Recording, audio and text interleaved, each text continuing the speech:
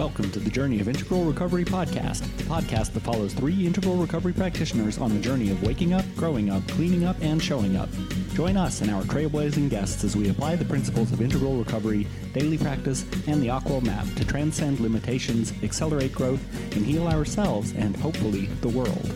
And now here are John Dupuy, Dr. Bob Weathers, and I'm Doug Prater with the Journey of Integral Recovery podcast, Episode 39, Right-Sizing the Ego, Balancing the Finite Self and the Infinite Self.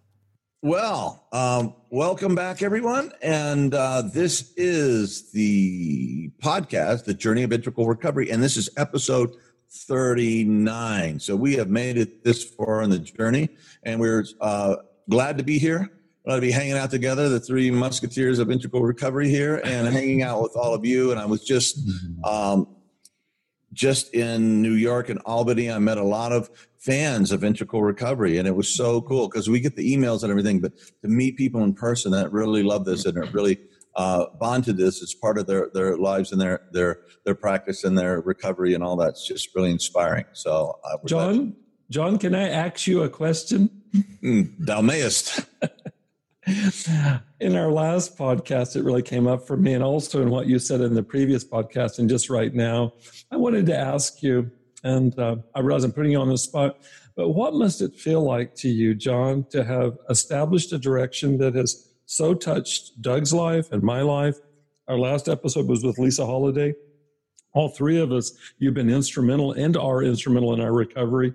And then you go to Albany and you have all the people there with Adam Gorman's work, et cetera, including in the conference you went to that remark on your work, remark on this podcast, and so on. And I guess I don't mean to put you on the spot. Maybe what I want to say is just I really want to honor you, John. And my eyes teared up when Lisa was talking about the impact you'd had on her before she even met you. And it's so relevant to my own story. It's absolutely the case for me. So I honor you, John. Thank you, Bob. And how does that feel? You know, it's like when I'm in my God place, my flow place. It's just like, of course, it's like it's not about me anyway. I mean, it is and it ain't and all that stuff. But yeah, I absolutely. I was feeling that. Oh, I was feeling that at the SUNY conference, the state of New York conference that we were presenting at with Dr. Gorman, and God, it is so good to have something good to give. When I start getting down, it's just, God, we have something that matters, giving it to the world. And that has just been the answer to all my prayers my whole life. God, please show me a path. What am I supposed to be doing here? Especially after, I got to college and started getting out in the world. And I vision quested a whole bunch, praying for that. And it feels good. And thanks for noticing that, Bob. I really do appreciate it. And it is a grace and a great gift. And it makes me grateful and very humble. It's beautiful. All that you just said, John. It's beautiful. Makes me cry even more. You make me think of a topic that we've talked about, and I think we can touch on it if it feels relevant, or we can take another direction. But in a recent in a recent Facebook interchange in our Facebook group for Journey of Integral Recovery, which you all are welcome to join, by the way, totally invited. Brilliant. It's a wonderful unpacking of what we do here in our podcast. Someone asked into this, or actually shared into this, and you just talked into it, John, synchronistically, this relationship between our small selves, our personal egos that, day in, day out, that's what I live with, is some self-awareness, more or less, in the context of a lifeline to the greater self, God, the Buddha nature, our true selves, however you understand that. And what she was asking about was, in recovery, how do I hold my small self with some humility in regards to not getting too inflated, even as it's hard not to, owing to the fact that I'm being vivified by this direct line to spirit?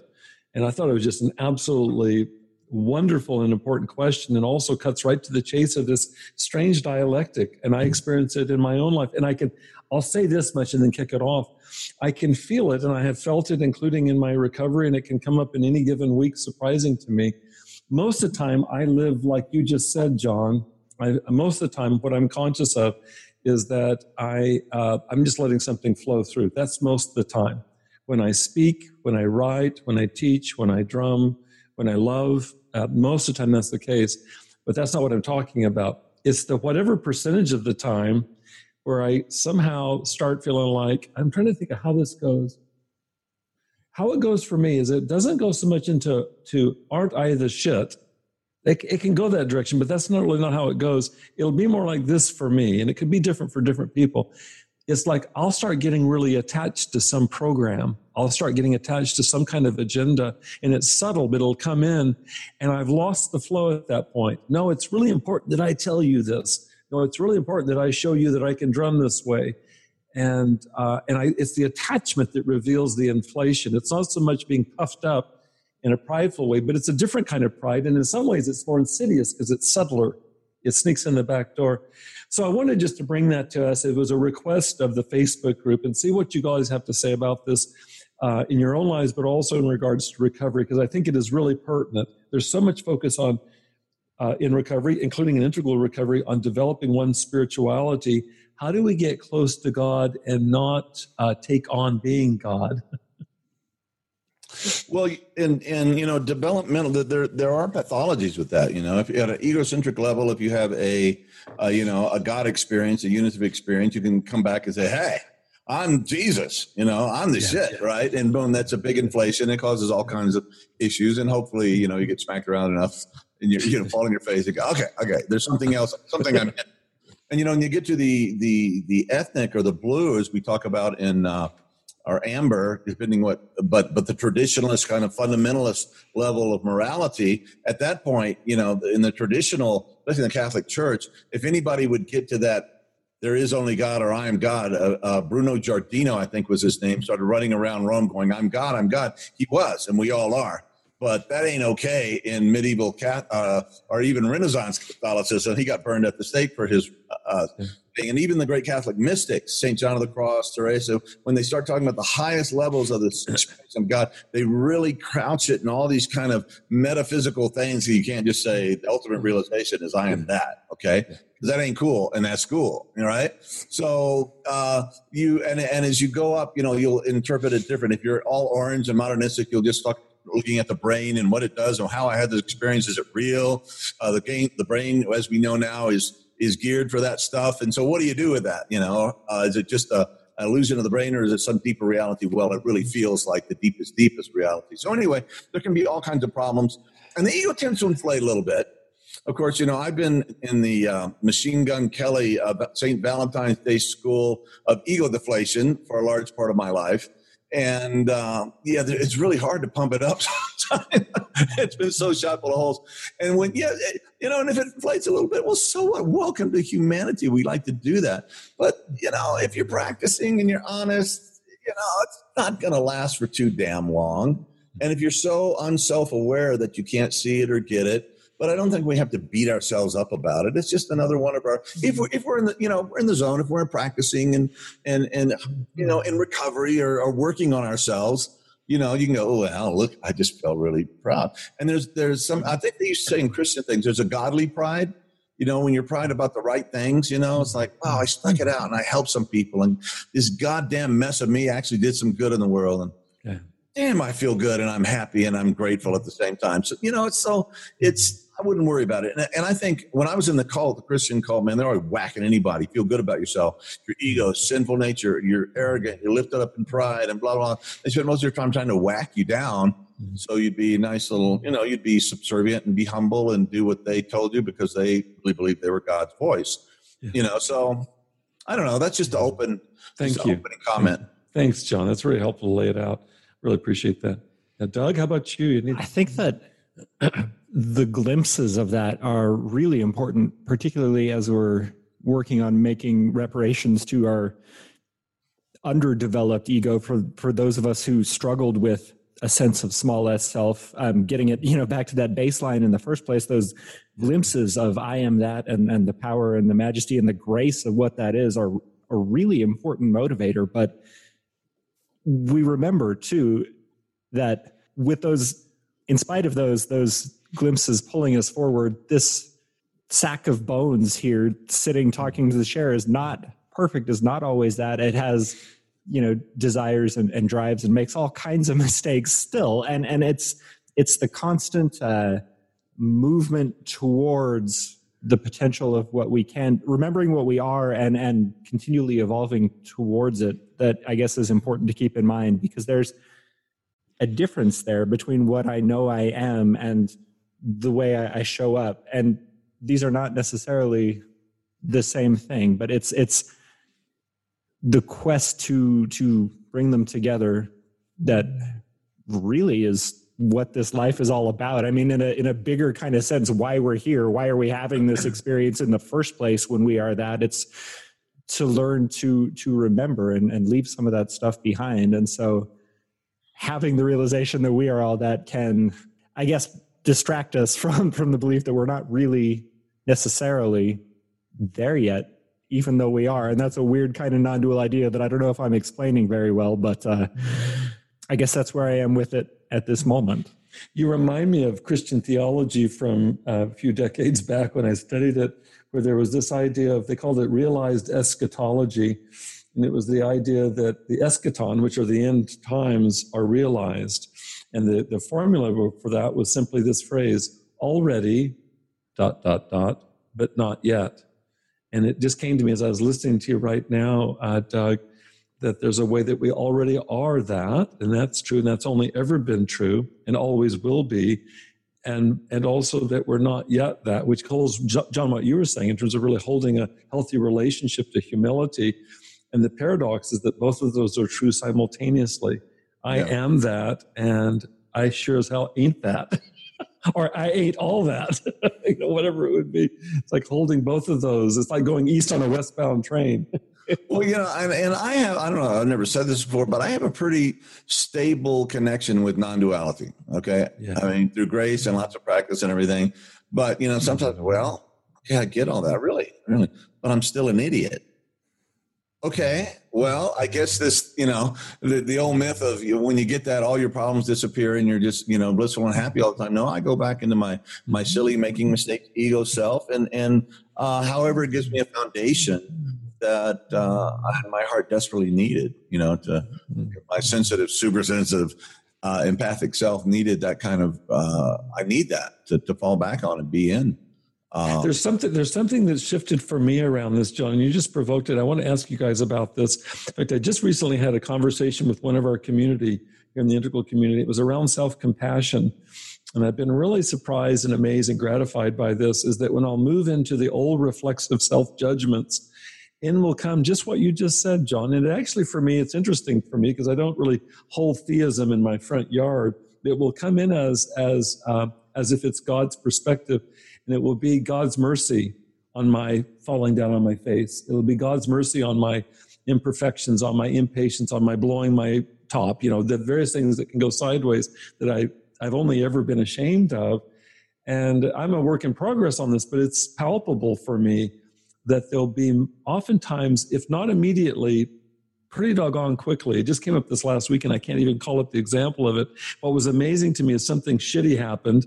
I probably perpetrated it, and in came grace uncalled for. I wasn't looking for it. I didn't drop to my knees. It dropped inside of me, and I'm really so grateful for that. And I really do believe, in the spirit of all of our conversations, it's a fruit of the practice, particularly for me, the forgiveness practice.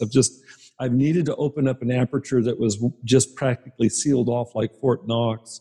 And now what's happening is that almost as a knee-jerk reflex in response to judgment from inside and even outside, you guys, even outside, when it comes from outside, like in the university, I'll have interactions that could just shame the shit out of me for whatever reason. There's like a mercy that comes in that doesn't forget who I am, warts and all, and I'm so grateful for that. I take no credit for that other than like your Sam Snead story, John, from the last podcast, is that I'm practicing a lot, and it seems like I'm getting luckier. Yeah. There's one of the, this also relates back to episode 38 that we talked about with Lisa, and the importance of creativity practice in your recovery, because part of its power is that it forces us to confront that part of ourself, that part of our nature, in whatever your particular creative practice is. And, it can come in any form, but it forces us to come face to face with the difference between small self and big self in a very real way. It forces us to confront our shame and our fear and our self-doubt, and there's nowhere to hide as long as we're leaning into it. And that is the edge of growth. That is where we move forward to. There's a really famous audio clip, an interview in which Ira Glass talks about the difference between where we are and where we need to be when we're creating great art. For example, I'm writing and I know I have this story inside me, and I've read all these great writers and I have this vision of what my book can be, except it's not there. And the same is true for guitar players, for artists, for whatever your calling may be. Even drummers, Bob. Thank you, John. I felt so left out. Well, it's hard to believe, but even drummers. I'm sorry. Go ahead, Doug. Our creative practices allow us to continue showing up and looking at that gap, that chasm between where we are and we need to be, and leaning into it with all the courage and vulnerability that we possess and continue to develop more. And that's what meditation practice does too, as we recognize that we are that and always were. And the difference between our small self gives us a much clearer picture of the difference between the two, where we are and what we are. I just had an aha experience listening to you, Doug. I've never once connected this till right now, you guys, is that one of the 2 or 3 most respected creativity researchers on the planet is at Harvard. His name is Albert Rothenberg. And I think I've mentioned him here before. He's the one that has the theory of creativity. His definition of creativity is a term he's come up with, homospatial process. I think I mentioned it recently. But it's the idea that no matter whether it's in scientific endeavor or art or any other form or manifestation of it, it's the bringing 2 things into the same space, homospatial. There's 2 things into the same space that were previously seen as incommensurable. That is, they don't mix. I never thought of it till I was listening to you, Doug, is that's really what I'm struggling with this question that that came up in the Facebook group is, how do I hold the small s self that has good reason for humility, but hold that in relationship to the great self, the big S self, like you said, John, godly pride. How do I hold personal humility in the context of godly pride and hold both those together? And if I hold that together the way that you were just talking about, Doug, could there be any more existentially centered creative process than that alone? It's just a pure creative process of holding the tension of those 2 apparent opposites. And out of that comes our growth. But how do we grow without getting inflated? Well, then we're back. Then we oscillate back to a little bit of humility, but don't lose your touch with your connection to God, and so on it goes. Yeah, keep practicing.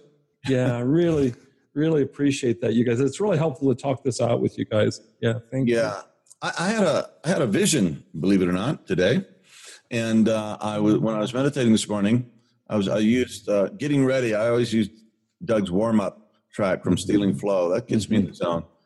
And anyway, then I was using, it hasn't been released yet as of this recording, but it's called Strong Medicine from Nadja Lin in Berlin.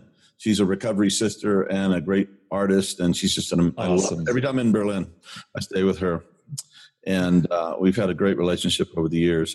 And so I listened to that for 22 minutes, and then I did the 20-minute Deeply Theta, which we just released a few days ago. And I had this vision. I was thinking about the same thing, It's like, what do we do with this stuff? And I had one of these moments of, God presence, or just, warmth and beauty and bliss and peace and just infinite expanse. And then what happens when we have that, we can take that connection and we can bring that back to the small self. Okay.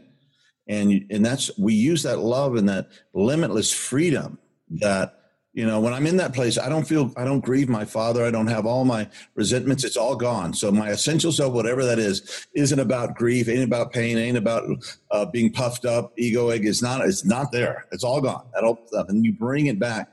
And that seems to flavor the whole ego self. So I bring back, and I saw this just kind of all this kind of stuff being transmuted into gold. Okay. And then I had the vision. This is a visual thing, that this enlightened Buddha, godlike creature of the vision, was going then, once it had taken that back into the individual ego and cleaned and transmuted all that deficit into asset, into beauty, into creativity, into love and compassion and intelligence and all of that stuff, and forgiveness, was able to go out into the world. And as it went out in the world, there was all this dark stuff, and as it was touched by this love from this enlightened being, it started turning into gold. It was transmuted. And that's the old alchemist thing, take the base metals, lead and whatnot, and turn it into gold. And of course, that was symbolic in Jung's opinion, and probably mine too, that was symbolic of the inner work of taking all our hurt and our pain and the hatred and despising ourselves and the whole thing, and transmuting it into higher consciousness and love and compassion. So that were the vision.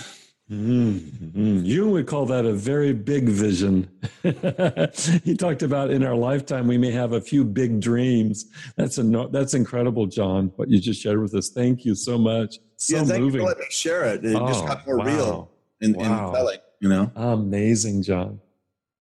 And the other thing is, you guys have talked a lot about, your shame and stuff in this ongoing journey. Yeah. These podcasts are really a journey. It's well named.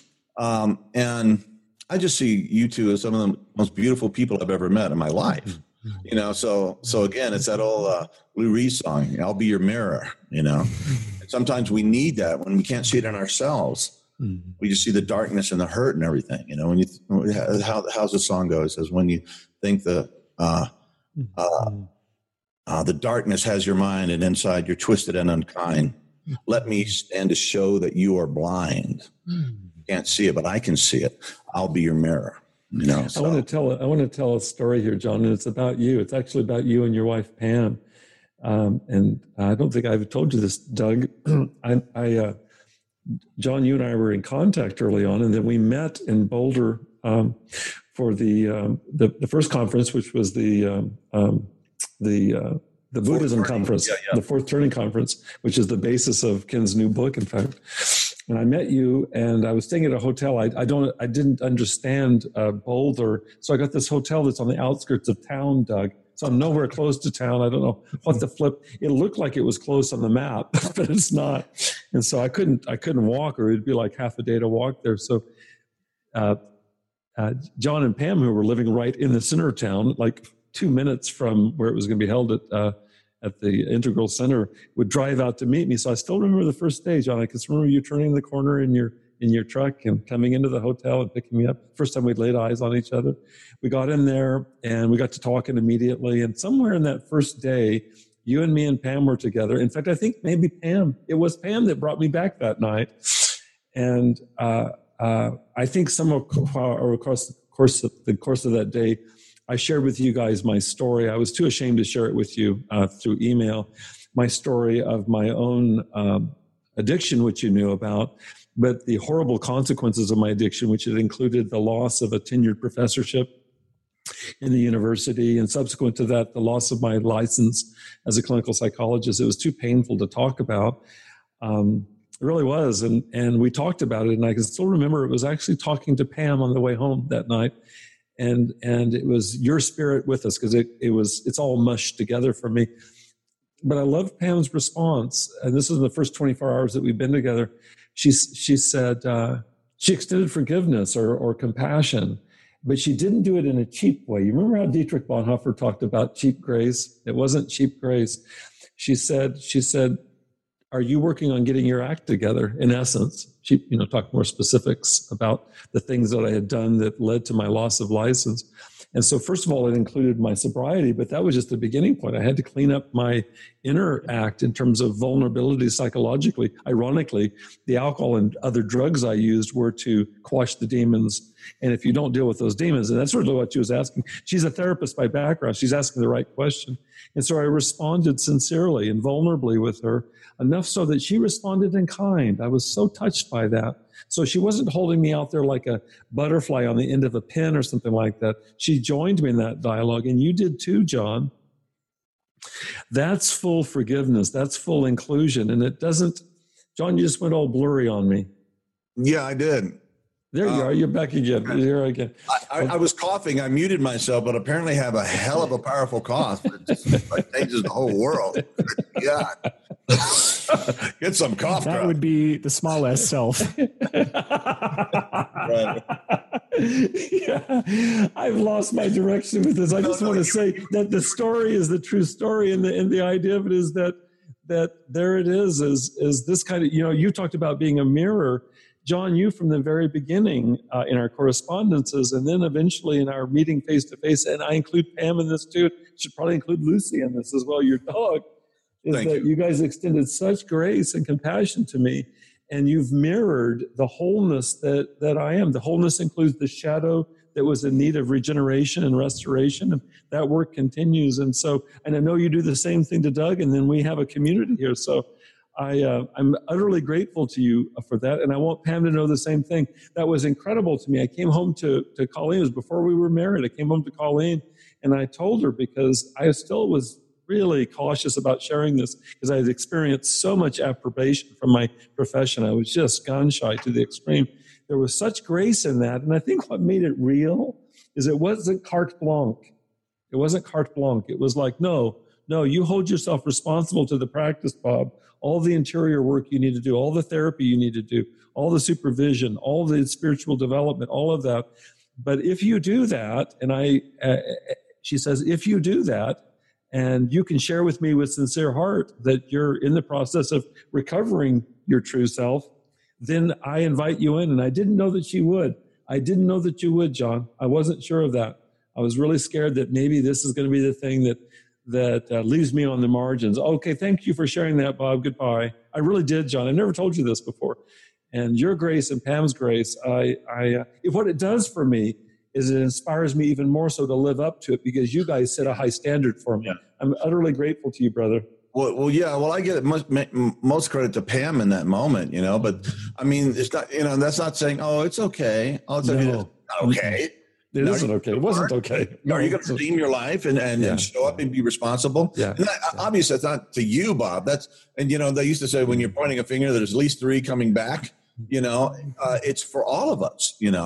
Yeah, we suffer and we've done really bad things. It's not okay, but we can make it okay. We can turn those, as I said, those deficits into assets if we do the work. And I've never seen you point your finger at me, John. You include your own suffering, your own losses, which are great, your own depression, your own acquaintanceship with darkness. Pam did in that moment. It meant so much to me to not be isolated as kind of like the mascot for fucked upness. She joined me as a human being in that. And so it makes her holding me accountable even, it's got a foundation that really matters to me, because I'm not the projection of her shadow. We're all in the soup together. It really meant the world to me. I really hope that Pam sees this and that you'll tell her. I need to tell her too. It's really, that's 5 years ago, and it's never left me, John. That's awesome. Oh, God bless her. Mm-hmm. Yeah, she's amazing. She helped a lot of people. A tremendous therapist. And without her, the whole I Awake thing, integral recovery, I couldn't even have written the book. So much it depended on. I had some time off from a job.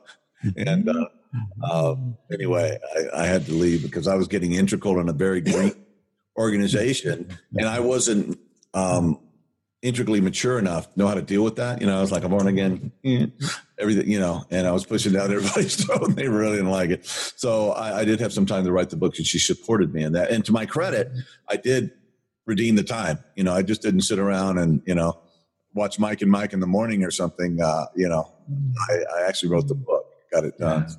Thank God for that. Good. Amen. So, but without this, any of this, Pam is like, Doug, does any of this resonate? I'm sure that it does. I just want to check in with you. I so value your perspective.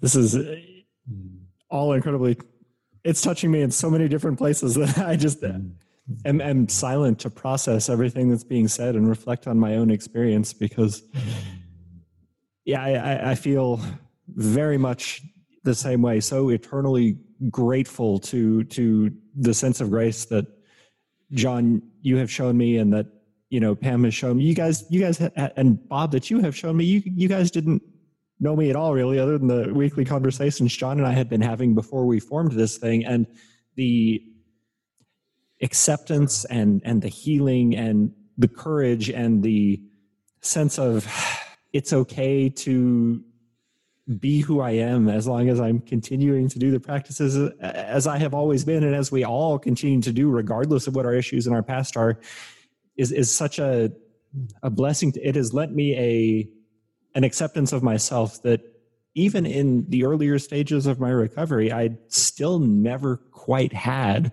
which doesn't absolve me from the responsibility of continuing to move forward. But, without that grace, it would have continued to be a struggle. And it has empowered me too, given me the courage to continue to do that kind of deeper internal work, really looking at some of the shadow issues that remain and have remained. I have practiced my goal this year, and I've spoken about it a little bit before, has been to get things cleaned up, to really work on house cleaning. And, the external manifestation of that was getting rid of the stuff that I no longer needed within my home. But more importantly was getting inside and transmuting, to use your vision from earlier, John, transmuting some of these things that no longer served me into the gold that they could become. I've used the I Awake Profound Releasing for that. I have done a lot of work with the practice of letting go. I have more recently been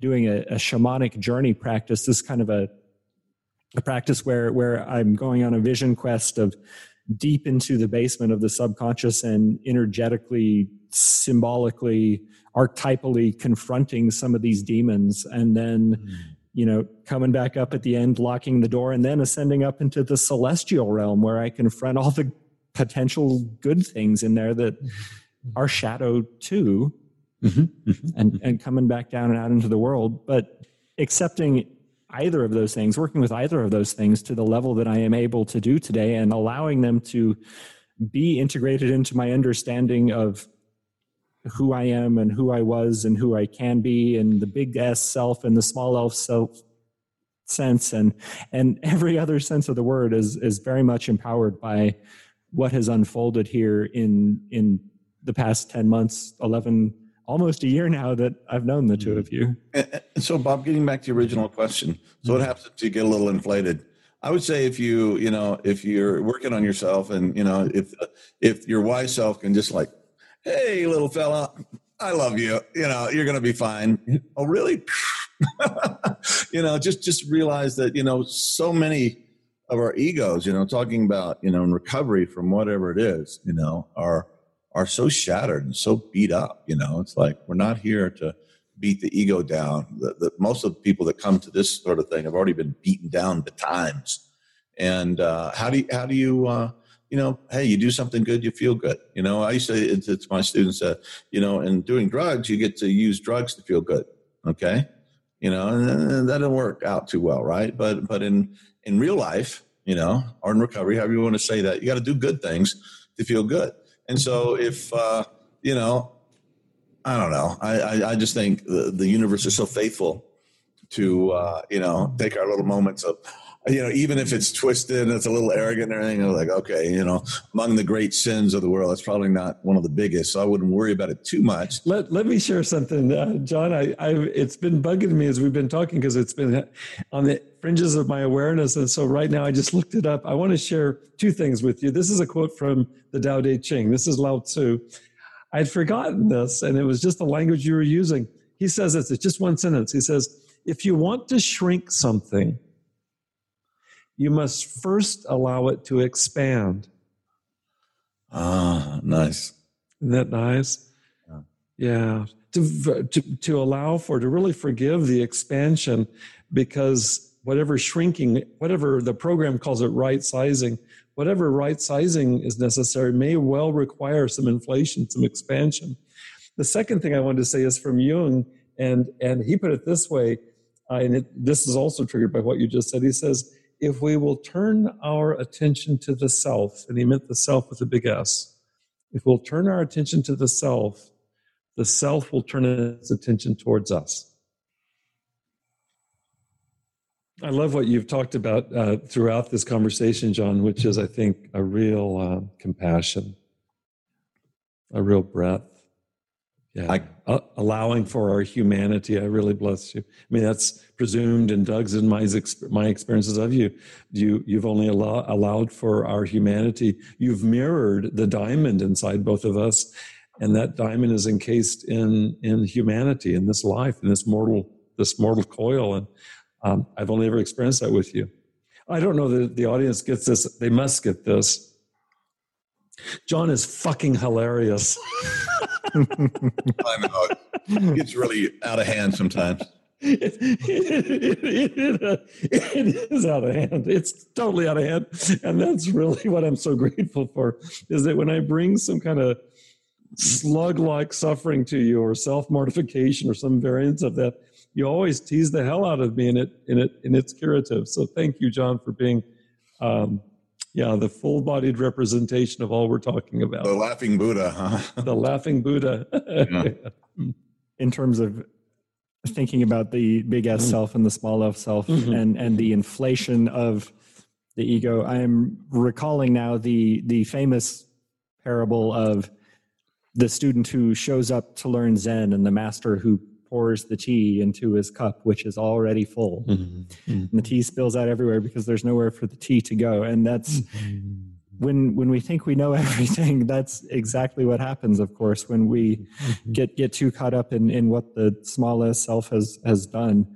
You know, there's no room left to learn anything. And being in the presence of other people who are on the journey, of other people who are, because everyone has the potential to teach us something if we can humble ourselves enough to listen. That's a lesson there, and that's important to remember, that we do make progress in recovery. We do learn things on our meditative path, on our spiritual journey throughout this, but allowing others to continue to teach us and leaving the space for that is one of the gifts of being part of this community, and that both of the two of you bring, and that hopefully we can all continue to give one another. You know, and I was thinking a new interpretation of that particular koan is maybe when you get so full of God or the tea of the inner thing that it just starts spilling out everywhere. You know, it just overflows. That's a nice hit on that too. And look, I wanted to say one thing before we check out. We're all headed to Palo Alto this coming week. We'll be there. It'll be the first time the Three Musketeers are actually together. I mean, physically. Right. So we're going to be in Palo Alto for the TransTech Conference, Transformational Technology Conference within Palo Alto. And then we've been invited to participate, as far as iAwake goes, at the SANS, the Science and Non-Duality Conference, which is in San Jose. It was like 20 miles away from the other one. So we're going to be there for that. At least Doug and I will be there. Bob, I don't know if you'll be there, but we're invited because the theme of this year is, technology that actually, transformational spiritual technology that helps one experience these non-dual states. So if anybody's around that area and you'd like to, get a hold of us and like to say hello or have tea or coffee or work out with us in the gym or play tennis with me or something like that, let us know. Okay. You have the contact information. And the three of us were I'll speak for me. I'm very excited about actually getting together with you guys. Totally. I'm bringing guitars, a guitar for me, and because we're driving. We got a lot of stuff to bring for the Bobby's bringing some drums. He's bringing some toys too, so we're gonna play a lot of music and have a lot of fun together. Yeah, Doug, maybe we can put this out on the website, because I know this podcast will be delayed in its production, but we can put this out on the podcast on the Facebook group in some form, because we may have members up there who are interested and able to come see us. That'd be awesome. That'd be That's a great idea. We definitely should. Yeah. Okay, you guys. Yeah. Everybody out there, thank you again for showing up. Thank you for working on yourself. Thank you for falling on your face, and just get back up and keep going. It gets better. It's better. The deeper you go, the better it gets. No fear about going deep, because that's where all the goodies are. So keep going deep, and then the goodies from the depth flows out to everything, and it's all really good. So anyway, thank you guys, and see you next time. God bless. Thanks for joining us for this episode of the Journey of Integral Recovery podcast. Today's episode is brought to you by iAwake Technologies. Visit integralrecoveryinstitute.com/iAwake for the best meditation tracks to support your daily recovery practice.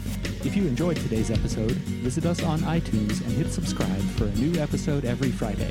While you're there, you can help others share the journey and the joy of integral recovery by leaving your 5-star rating and a quick review. We're grateful for your support, and we'll see you next time on the Journey of Integral Recovery podcast.